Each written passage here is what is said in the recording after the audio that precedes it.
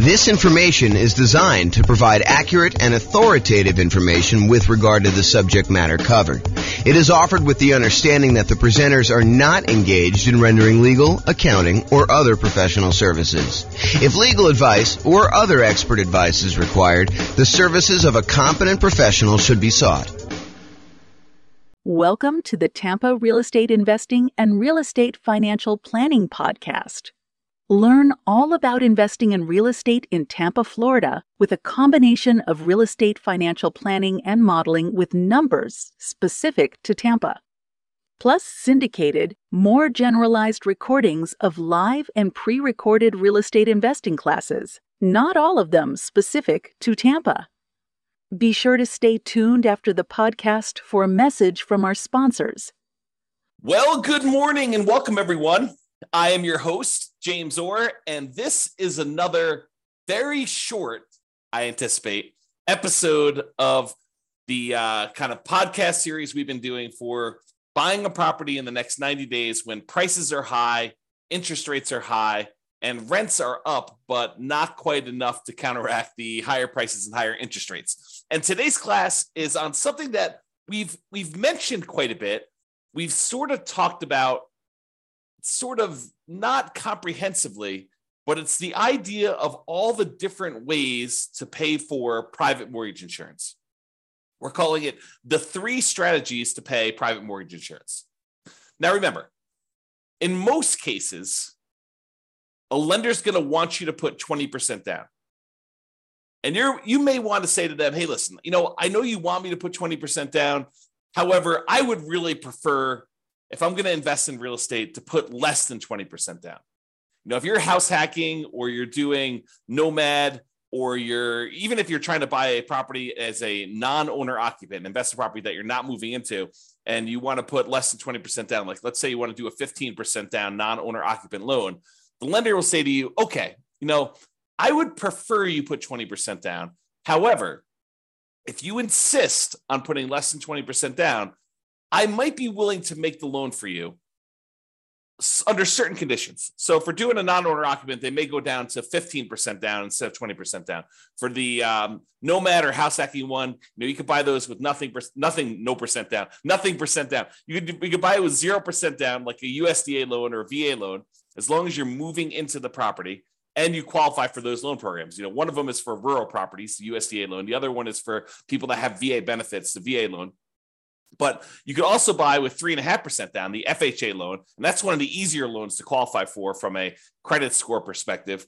And you could also use the FHA loan to buy duplexes, triplexes, and fourplexes in addition to single-family homes. So that's a very attractive loan program a lot of time for house hackers and for nomads who are like trying to buy properties. But then a lot of times you may want to buy these kind of like low down programs, like a 5% down conventional loan, or if you're buying your first property, maybe a 3% down conventional loan program. And from time to time, they'll come out with different loan programs. Like for a while, there was a 1% down conventional loan program, which I don't think is available anymore as of the time of this recording, which is May 23rd, 2023. But if you're going to go and you're going to put less than 20% down, the lender may say to you, look, okay, I'm willing to do that for you. However, I'm probably going to give you a higher interest rate than what you do if you put 20% down. There's a little bit of risk to me, so I'm going to charge you a higher interest rate. And in addition to that, because I don't feel protected if you stop paying, if you default on the loan and I need to go foreclose on you, take possession of the property and resell it to get all my money back, I am going to insist that you go to this third-party insurance company and you're going to pay them a fee in order to insure me in case you default. And they will protect me up to a certain amount on the property in case I need to foreclose on you and I need to sell it and I don't get all my money back. Okay. And so they may say to you, look, we're willing to do this. It's less than ideal for us. So we're going to charge you a slightly higher interest rate. We are going to insist that you pay this third-party company, a private mortgage insurance company, in order to insure us in case you default. Okay. So how do you pay this third-party company? It's not the lender. It's usually a third party, a separate company from the lender themselves that actually insures against them having a loss in case they need to foreclose. Okay, so the 3 ways to pay private mortgage insurance is, number 1, an upfront lump sum fee, like a one-time, relatively large payment that is like a one-time insurance premium. It's almost like title insurance, right? With title insurance, we're not paying monthly. We're not paying yearly. We're only paying one time every time we have a transaction. So every time we buy or sell a property, we're usually buying or selling, providing or buying a title insurance policy, which protects the title of the property in case there's an issue with the record of ownership, which is what title is, or liens or encumbrances on the property. Then we have insurance for that. Well, similarly, with PMI, you could choose to make a one-time upfront lump sum payment and get coverage for the PMI payment, PMI service, like the private mortgage insurance, okay? Or number two, we could increase the interest rate from the lender and have the lender give us a credit, which is then used to pay for the private mortgage insurance, right? You understand when you go to get a loan, the lender will say to you, look, if you don't want to pay any fees, the rate is this, whatever it is, 7%, let's say. However, if you want to, you could pay us extra money. You almost think of it as like paying interest in advance, but you could pay us a lump sum of money. You could pay us, $5,000, and we will lower the interest rate from 7% to 6.875. So you could buy down your interest rate. Or the lender says, look, if you don't pay anything, if you don't want to pay any points in order to change the rate is 7%. But if you want to, if you voluntarily take a higher interest rate, we will actually give you some money. We'll give you a credit that you can use to cover some of your closing costs. And so the lender says, look, if you voluntarily take 7.125, we will pay you $4,000. So it works in both directions. Now, you can't do this and say, okay, I'll take 17%, you give me $120,000. Doesn't work to that extreme. There's limits as to how high you can go in both directions. You can't buy it down to zero, okay? So you can buy this thing down a little bit. You can pay a little bit of money. You can buy it down, in some cases, half point. You might be able to get a credit for a little bit. There are limitations usually on a loan as to how much you can do there. So you can choose to voluntarily tell the lender, look, I don't want 7%. If you give me 7.25 or 7.375, then you could pay the private mortgage insurance from the credit you're giving me. And so it's sort of like a, in quotes, lender paid private mortgage insurance because the lender is paying it for you and they're baking it into the rate. They're baking it into the mortgage interest rate, right? You're voluntarily taking a higher interest rate in exchange for not having to pay PMI. Another way of thinking about it. Okay. Or the third way is you could pay a monthly private mortgage insurance premium to the private mortgage insurance company via your escrow, and that could cover you for your insurance. Now, and sometimes there are combinations of these. You may have an upfront premium and a monthly premium. For example, with FHA loans, there's an upfront mortgage insurance premium and a monthly mortgage insurance premium. Okay. Now let's look at each one of these to kind of go through a little detail. And we're going to talk about the pros and cons of each because there are some significant advantages to doing one way or another. And depending on what you're trying to accomplish and what your plans are with the property, you may want to do one versus another. Okay.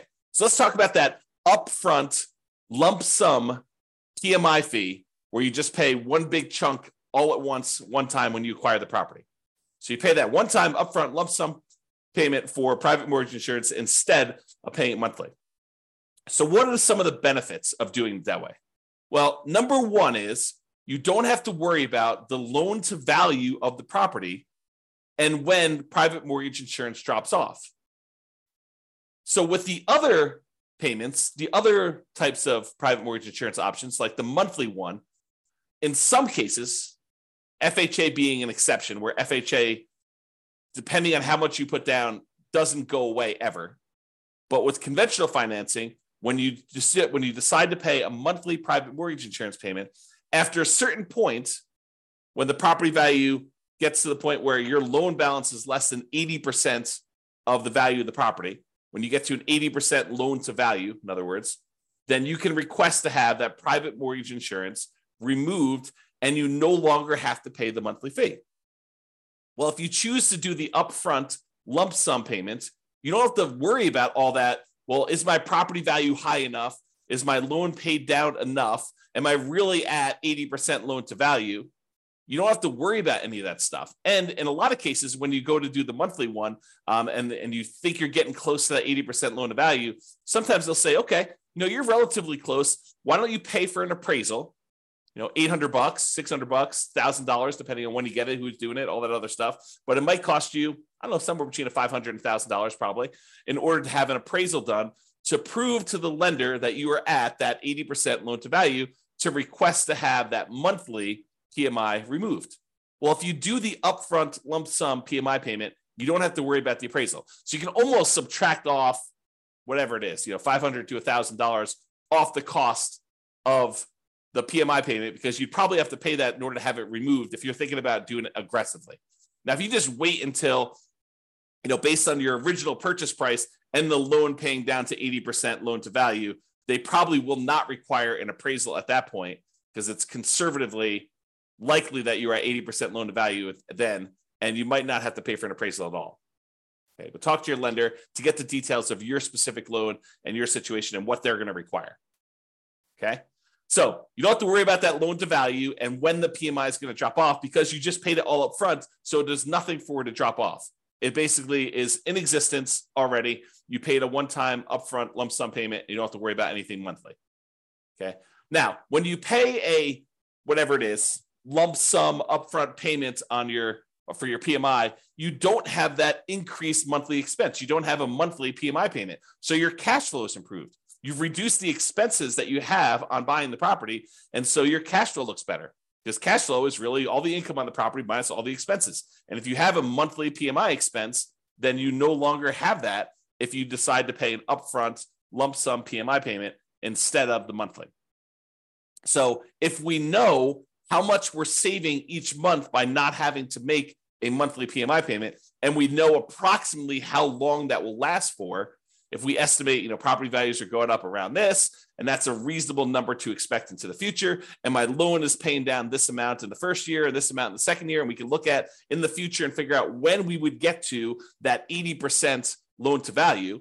And you can look at that on the world's greatest real estate deal analysis spreadsheet. You can look up what the estimated loan to value is at the end of any given year on there, and you can see when about it will drop off to about 80% based on your kind of assumptions you put into the spreadsheet. So you can go look at that. And so you could say, okay, well, by paying this upfront lump sum PMI payment, wow, it's a tongue twister, versus doing it monthly, you could say, look, okay, I basically am saving myself $200 a month by not having to make this PMI payment for this amount of time. So I could look at what the overall return was, not having to make those payments on the amount that I had to invest. And you could calculate a return on investment for that.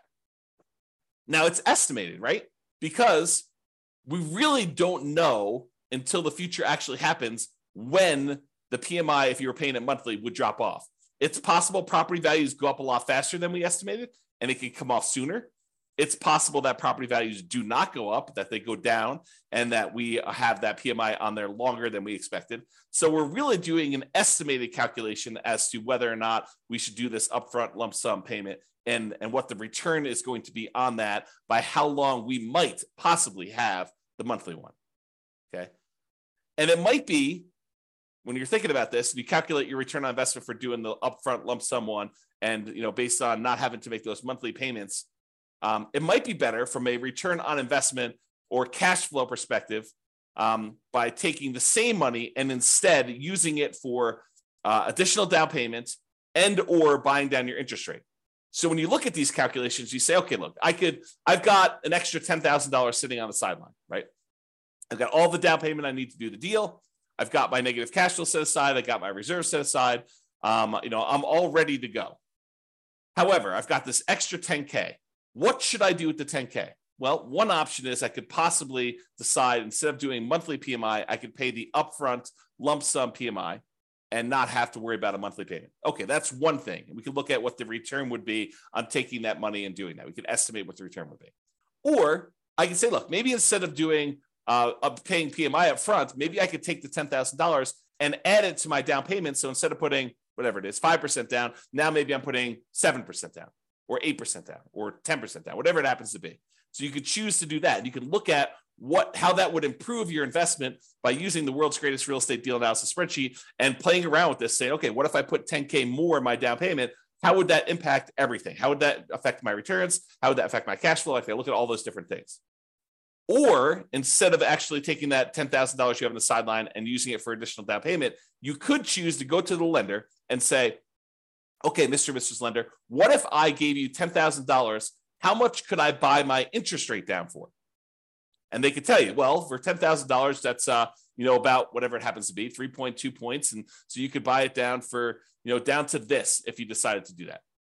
And they may say, it's 0.875% percentage points better. So if you had a 7% loan, maybe it's down to 6.125 now. You're like, oh, that's pretty good. That would improve my cash flow by this, and that would be better for me. And you could plug that into the world's greatest real estate deal analysis spreadsheet, and you could calculate which one of those three options is best for you.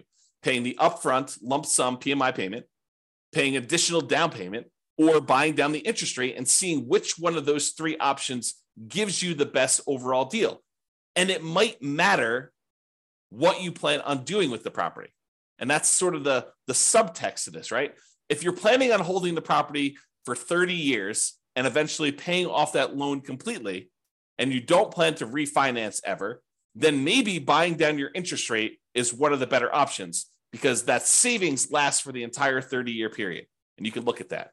Or maybe doing the extra down payment makes that sense. But if you're planning on selling the property within a year or two or three or four, you're using this as like a rocket booster fuel in order to grow your investment to a certain point, but you're really planning on selling that property and either 1031 exchanging into another property or taking the equity in the property after all your expenses, your true net equity, after all your expenses, and you're going to redeploy that money somewhere else, then maybe you don't want to buy down your interest rate. Maybe you do want to do an additional down payment, or maybe you want to just keep the money on the sideline and not do any of these options. So it's really up to you to decide what your plan is and what is the best use for your money, depending on what you're intending to do with the property. Now, when you do decide to do the upfront lump sum PMI fee, it does not hurt your debt to income, which is one of the benefits. So instead of choosing to have this extra monthly fee on there, the monthly PMI version, which would impact your debt to income, when you go to calculate and qualify for the next loan or even this loan, it is going to impact what your debt to income ratio is for buying the property. When you do the lump sum one, it doesn't. So if you were really close on your DTI numbers, one of the options could be for you to choose to pay the upfront lump sum PMI payment to improve your DTI and get below whatever ratio you need for that particular loan or that particular interest rate. Because sometimes DTI will impact your interest rate in some cases. Okay. Especially if you're high, you get penalized if you go too high. That's what I'm thinking of. All right. So the benefits are don't have to worry about loan to value. And when it pays off, you get improved cash flow and it does not hurt your debt to income ratio. Now, what are the downsides of doing this upfront lump sum PMI payment? Well, number one is you're paying a big chunk up front. You got to have that money. If you don't have the money, it's not an option. Right. And if the market is appreciating very quickly and you have a very low interest rate, you're gaining equity and lowering your loan to value very rapidly, right? Because the market's going up, so your property value is going up, and the lower your interest rate is, the more you're paying in principal on that loan early on. It's lower interest rates actually pay a little bit more in principal payment with each payment that you're making. So if you got a low interest rate and property values are going up, then the spread is increasing quickly. And so your overall loan to value, the amount of your loan balance compared to the value of your property, is actually improving. And so you might not be paying that monthly PMI for very long at all. So in a fast appreciating, low interest rate environment, which we saw pretty significantly over the last, 5 years or so, you may be choosing to pay this upfront lump sum payment when you would be paying your monthly PMI for a very short period of time. And so much so that if you're seeing these really rapid increases in property prices, like 10% plus, which we saw in some markets, then you might actually run into a different problem, which is a minimum that the PMI must remain in place. Some PMI companies may say you need to leave this policy in place for at least a year if you're paying monthly. Okay, and if that's the case, then you may run into that. If property values went up 10% and you pay down your loan a little bit and you put 8% down your loan to begin with, well, a 10% increase in paying down the loan, a couple of percentage points, you're already at 20% at the end of the year. So realize that could be a potential issue. Okay. All right. So that's upfront lump sum PMI fee. What about the lender paid, where you choose to have the lender, you choose to voluntarily take a higher interest rate and the lender gives you a credit, which they then use to pay for your PMI? Well, you could pay money to reduce your interest rate. You could also use it the other way, where you get a credit for voluntarily taking a higher rate. Okay. Now, the benefits of doing this is this might actually be slightly lower monthly amount than if you actually had the PMI payment. When you get both payments, they may say, look, your total payment, principal, interest, taxes, PMI, everything rolled into one is $2,000 a month if you decide to pay the PMI. However, if you decide to increase your interest rate, maybe your payment is $1,975. So it's $25 a month cheaper, as just an example, if you decide to take the higher interest rate. Sometimes it goes that way. Sometimes it goes the other way, where actually raising the interest rate is a little bit higher. You got to actually price them both out and look at them to see which one is which. But what's different about voluntarily taking the higher interest rate versus having just the PMI payment be higher? Like, let's say, taking the higher interest rate is $25 a month cheaper. Well, the difference is that this new payment, the new higher interest rate payment, lasts for 30 years.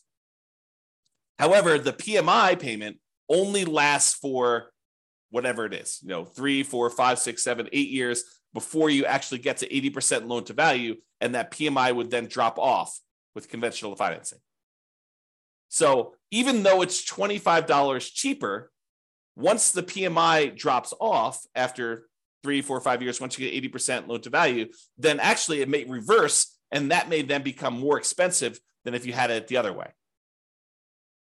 So you got to be really careful about choosing to take the higher interest rate if you plan on holding the property for a long period of time, because in a lot of cases, it may be worthwhile for you to pay the slightly higher monthly PMI version, knowing that after a few years, when you get to 80% loan to value and you pay for the appraisal and all that other stuff, and the lender says, okay, yep, you're below 80% loan to value, I will now remove your monthly PMI payment, and your payment actually goes down by whatever your PMI payment was, $100 or $200 a month. And at that point, it's probably cheaper than what it would have been if the interest rate if you took it in the interest rate. Okay, so you got to be careful about that. Now, the other thing about doing the lender pay PMI, unlike when you do the lump sum upfront one, is it does also impact your debt to income ratio because you have a higher payment. So this impacts qualifying for the loan, and it impacts qualifying for future loans, because this is now going to count when you try to qualify for the next loan as part of your DTI calculation. So be super careful about doing these things and thinking ahead if you're buying more than one property. Now, if you're just buying like one owner occupied property, yeah, you choose what's best for you based on that. But if you're thinking, hey, look, I'm going to probably buy 10 properties. Well, you need to start thinking, what is the impact of me doing it this way on my plan to buy 1, 2, 3, 4, 5, 6, 7, 8, 9, 10 properties in the future? All right. And then the last option, monthly PMI. So you could choose to pay your private mortgage insurance premiums monthly. Now, the benefits are these payments are often temporary in nature. They go away after you drop below that 80% loan to value. So even though you're paying it for a little while, eventually they go away. There are some exceptions like FHA. If you're putting 3.5% down, then those don't ever go away. You have to actually sell the property or refinance out of the loan completely into a different loan in order to get rid of PMI if you're buying FHA. But with conventional loans, it does go away. Oh, something I think I forgot to talk about? So another benefit of paying the higher interest rate one, if you're voluntarily taking the higher interest rate, is there may be some tax benefits to doing this because the interest on loans is tax deductible. However, listen very carefully to this. The overwhelming majority of taxpayers are choosing to take the standard deduction, and so this will not come into play for you if you're doing this for owner-occupant properties. If you're using it for investment properties, then for rental properties, both interest and insurance are both expenses on the property. And so it doesn't matter whether you're doing it as a monthly payment, a PMI, or you're taking it as a higher interest rate. All right. So realize that, if you're an owner occupant, insurance is not tax deductible, as far as I know. I'm not an expert on taxes. Verify this with your CPA. But my understanding is if you're an owner occupant, the insurance is not tax deductible. However, mortgage interest is if you choose to itemize your deductions. However, most people are not choosing to itemize their deductions because the standard deduction is so high right now that most people are choosing just to take the standard deduction. So to make a decision based on that, I think is silly. You don't want to, what is the saying? The dog wagging the tail wagging the dog. You don't make decisions for tax savings, right? You make decisions and then you look at the tax kind of implications of that and you see if you could live with those. But it's not like you're optimizing. You're not choosing your investments based just on taxation. All right, so think that through. Okay.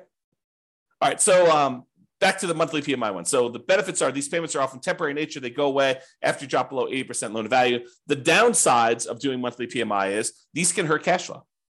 Unlike when you do the lump sum upfront payment, when you do monthly, it actually impacts your cash flow. And it impacts cash flow early on, especially when it is harder than ever to generate cash flow, right? Cash flow tends to improve the longer you hold a property. The longer you own a property, that payment, the principal and interest part of payment is fixed, even though taxes and insurance and other things are going up over time. Rents are also tending to go up over time. And so the longer you tend to own a property, the better the cash flow on the property tends to be. So it's usually hardest earliest on when you first buy a property. And so that's when you have this monthly PMI payment, which is when it's hardest to get cash flow. And that's when it hurts the most. So that's the trick. Another downside is it does also impact that debt to income ratio when you're qualifying for your loan. And especially when you're qualified for your next loans, at least until it drops off. So when we think about comparing monthly PMI to like taking the higher interest rate, at least the monthly PMI option, except for FHA loans, is going to drop off after some point. And then that DTI will be improved and it won't impact you anymore. But if you do the higher interest rate, that lasts for 30 years or until you pay off the loan. So that's harder. All right.